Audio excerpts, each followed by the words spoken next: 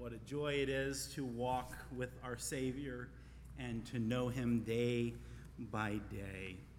As we turn our thoughts and minds to communion, the Lord's table and giving of thanks, I'd like for us to take a moment and follow up on a scripture we touched upon this morning.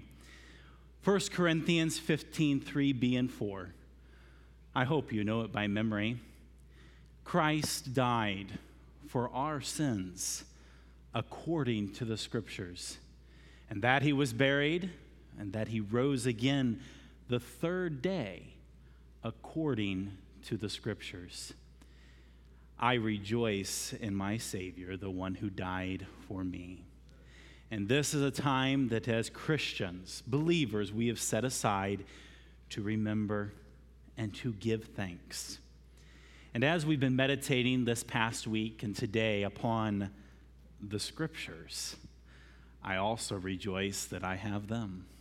For we learn of the gospel according to the scriptures, and how precious it is that God has revealed to us not only events of history, of spiritual things we could not discern or know apart from his revelation, but it is ultimately through his word, the inspired scriptures, that we learn of the gospel to our salvation.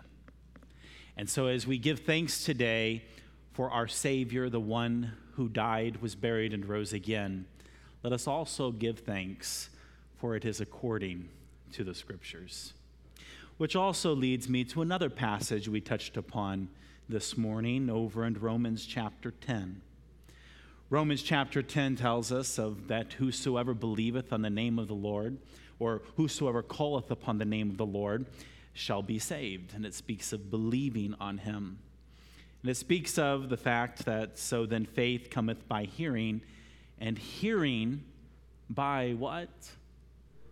The word of God. Verse 16, as I've meditated upon it this week, has been a mixture of emotion. For the verse that comes right before that incredible declaration and admonition that faith comes by hearing, and hearing by the word of God, there's also a disturbing and troubling declaration made. But they have not all obeyed the gospel. Today we gather to rejoice and to give thanks for the gospel, for Jesus Christ, for the good news. And how tragic it is that not all have obeyed the gospel.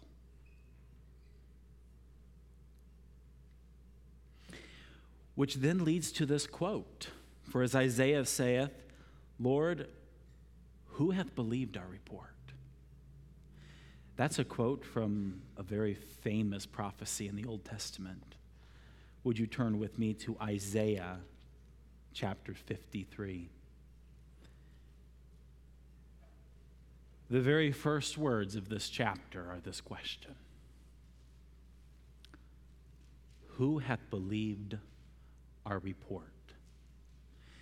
You see, we have learned that the gospel is declared that Christ died for our sins according to the scriptures. Do you know what scriptures those were in the days when Paul wrote that? It wasn't actually as we might think. When we think of that, we think of Matthew, Mark, Luke, and John. Perhaps other epistles that recount for us the historical fact of Christ's death, burial, and resurrection. But for many in that day, it was still yet passages such as this, Isaiah 53. For Isaiah prophesied that there was one coming. He prophesied of the servant that would be rejected.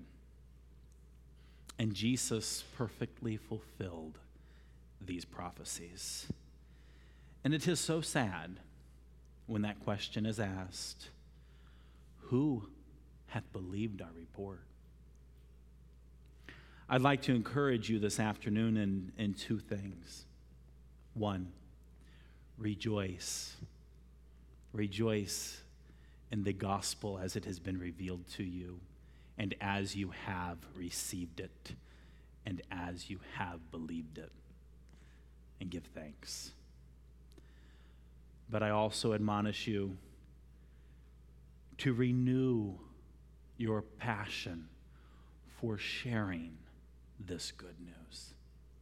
This is a time for us as believers, for Christians, to partake of the bread to remember Christ's broken body, for us to partake of the cup, the juice, to remember his shed blood for us. It's a special time only for Christians. And how tragic it is for how many who have not obeyed the gospel, who ought not to and cannot participate as we participate in this time. And so as we participate in this, in a sense, may I say this, as an exclusive group, and as we give thanks, let it motivate us to be passionate to go forth, as Romans spoke of the beautiful feet, to preach the word. And you may ask the question as Isaiah asked it, and as Paul quoted it, who hath believed our report? Don't be discouraged in those days when you may share the gospel, and oh, how exciting it is. And there are some who will not believe, and they will not obey the gospel. Our hearts, rightly so, should hurt, should be moved with compassion. But it's also something in which we ought not to be discouraged, because it has been a problem with mankind from the days of the very beginning. I think it's intriguing of how Paul in Romans, and he quotes Isaiah, then goes on to say that faith cometh by hearing, and hearing by the word of God.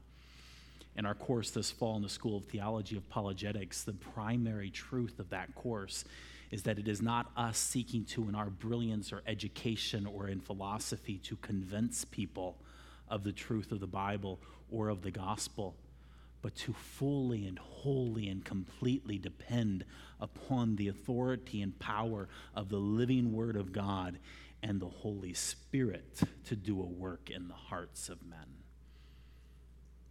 And it does hurt sometimes when we ask the question, who hath believed our report? I think of an experience once I had where a woman asked me if I would come and share the gospel with her brother. She had spent her entire life praying that her brother would believe her report of what the scriptures said. And so I went and I met with her brother and I shared the gospel, really simply from the Word of God. And when I finished sharing the gospel with him, he looked at me and he says, "You are a great salesman." He says, if you'd take the job, I'd hire you to work for me. And then he said, "But I've got a hard head." And that was his response to the gospel. A few weeks later, I saw that man again. But this time he lay lifeless in a coffin. And I have no idea how that living word worked in his life in those few weeks, or the Holy Spirit worked in his life. But I remember standing there with his sister, and they crying over him, and this scripture came to mind, who hath believed our report? For not all have obeyed the gospel. And again, it motivates me to keep on keeping on, to keep on sharing the truth, sharing the gospel, sharing God's precious word. For we gather together here in this special time because we have believed the report. And we have found in reality the preciousness of Jesus' sacrifice. And so this afternoon, we give thanks.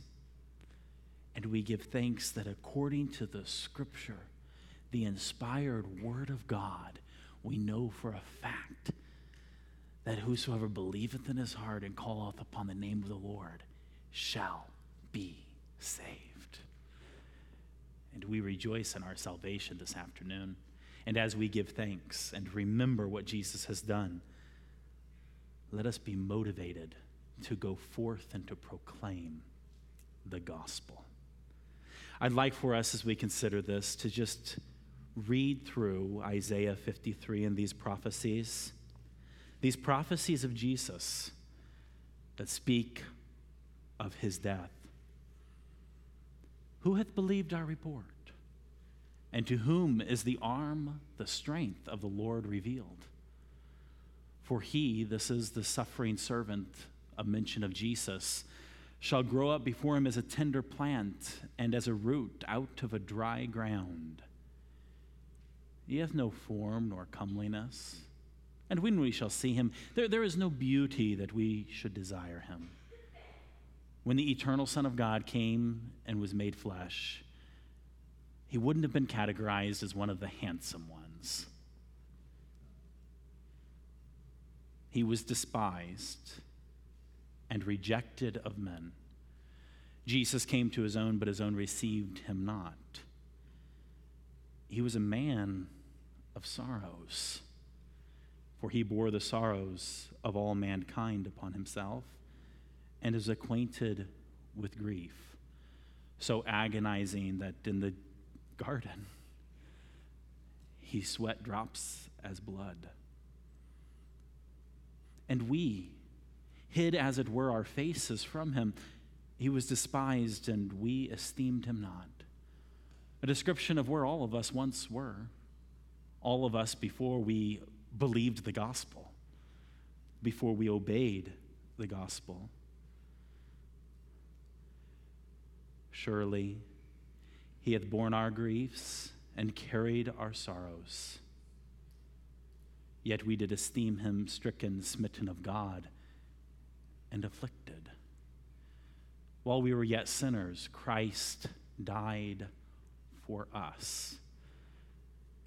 There is no greater love than that a man lay down his life for his friends.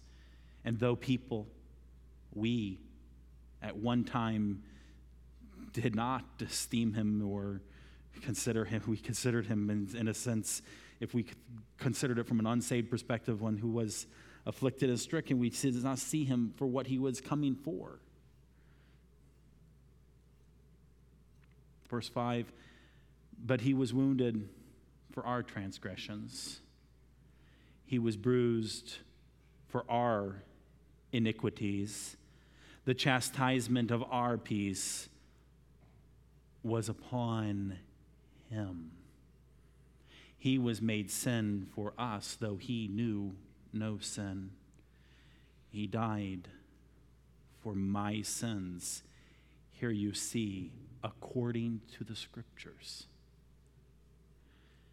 And the last phrase of verse 5, and with his stripes we are healed. We deserve everlasting judgment in the lake of fire. We deserve to be nailed to a cross and crucified, for we are all sinners.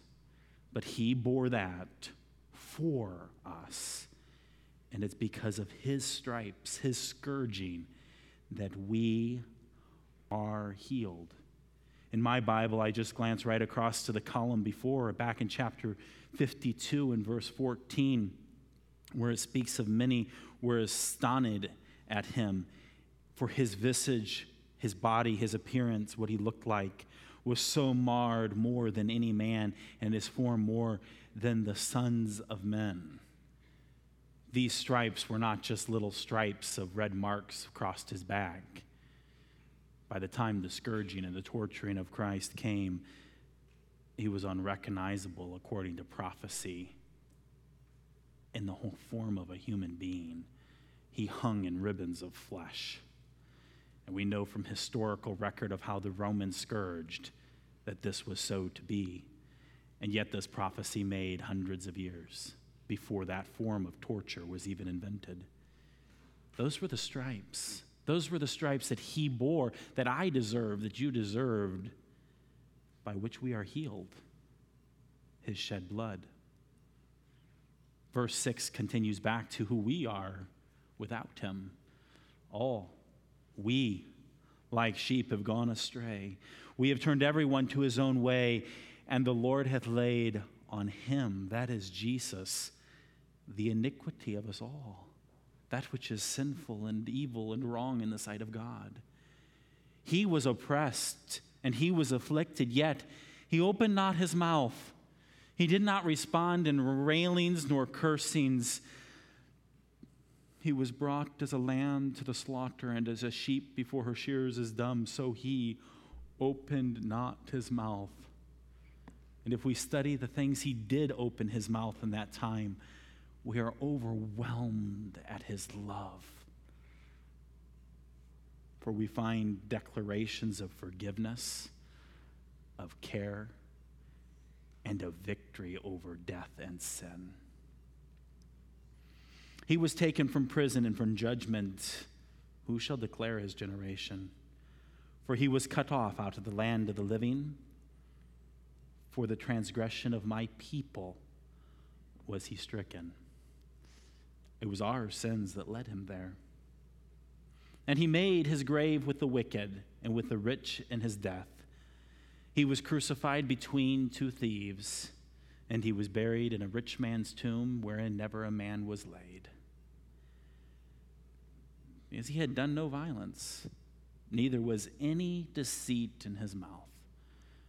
He was still killed among the wicked, executed, yet he was one who had done no violence, and in fact, not just had never done any violence, he had never even spoken an unkind word. That's actually quite incredible. I'm amazed, and I won't pick on any kids, so I'll just pick on myself. When I think back to being a little kid, you know, you'd get those times where somebody pushed your button wrong and you strike out. You realize Jesus never even did that, even from a toddler? He never responded with a vindictive, hateful comment, even from the toddler. He showed kindness. He had no sin. There was no words of deceit, nor was there any ever in all his life any violence. Yet he was killed and executed among the wicked. For it says in verse 10, after declaring his innocency, his sinlessness, yet it pleased the Lord to bruise him. He hath put him to grief. When thou shalt make his soul an offering for sin. His death was an offering. It was a sacrifice. He laid down his life as a sacrifice for me, for you. That's what we give thanks for this afternoon. He shall see his seed. He shall prolong his days, and the pleasure of the Lord shall prosper in his hand. And you might say, huh? I thought he just was offered as a sacrifice. Why, dear brethren, this is a declaration of the resurrection. We are his seed. We as believers are the ones whom he sees, for he is alive. And the pleasure of the Lord prospers in his hand. For here he is described as the suffering servant. He is one who will come as the prosperous king because he's alive. He shall see the travail of his soul and shall be satisfied. By his knowledge shall my righteous servant justify many, for he shall bear their iniquities. He's the one by his death and by his resurrection who will have the power and the authority to justify the ungodly. Us who are ungodly, us who are sinners, us who are like sheep who have gone astray, us who are full of iniquities. He, because of his sacrifice, has the power and authority to justify many. Therefore, why I would divide him a portion with the great, and he shall divide the spoil with the strong, because he hath poured out his soul unto death, and he was numbered with the transgressors, and he bare the sin of many, and made intercession for the transgressors. Oh, there's a lot in that verse. So much there. But the gist of it is, again, yet repeating what's come. The one who has suffered, he did so for us. And in the end of it all, he rose from the dead, and he is the victor. And so today, we remember that Christ died for us according to the scriptures. And this is just one of many Old Testament scriptures that speak of the Lord Jesus. And here again, we see even the little glimpses in Isaiah, and Isaiah is filled with the portion of this suffering servant who's to come. Oh, the glory of the fact that he's coming back. And so we rejoice in this.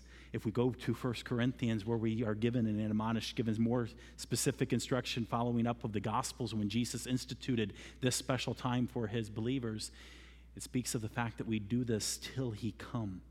This is a time when we look back and we give thanks for what he did according to the scriptures. And according to the scriptures, we look forward to the day when he is coming back. And it is a time of thanksgiving for the past, and it is a time of thanksgiving and praise for the future, encompassing the past, the present, and the future. Let us rejoice this afternoon in our Savior and what he has done for us according to the scriptures. And may we be motivated to go forth to share with the world that Jesus has paid it all. Jesus paid all that is needed to be paid for us all to have our sins forgiven and have life everlasting. As the deacons prepare to come, would you turn with me in your hymnals to hymn number 185, Jesus Paid It All, as we celebrate his great sacrifice for us.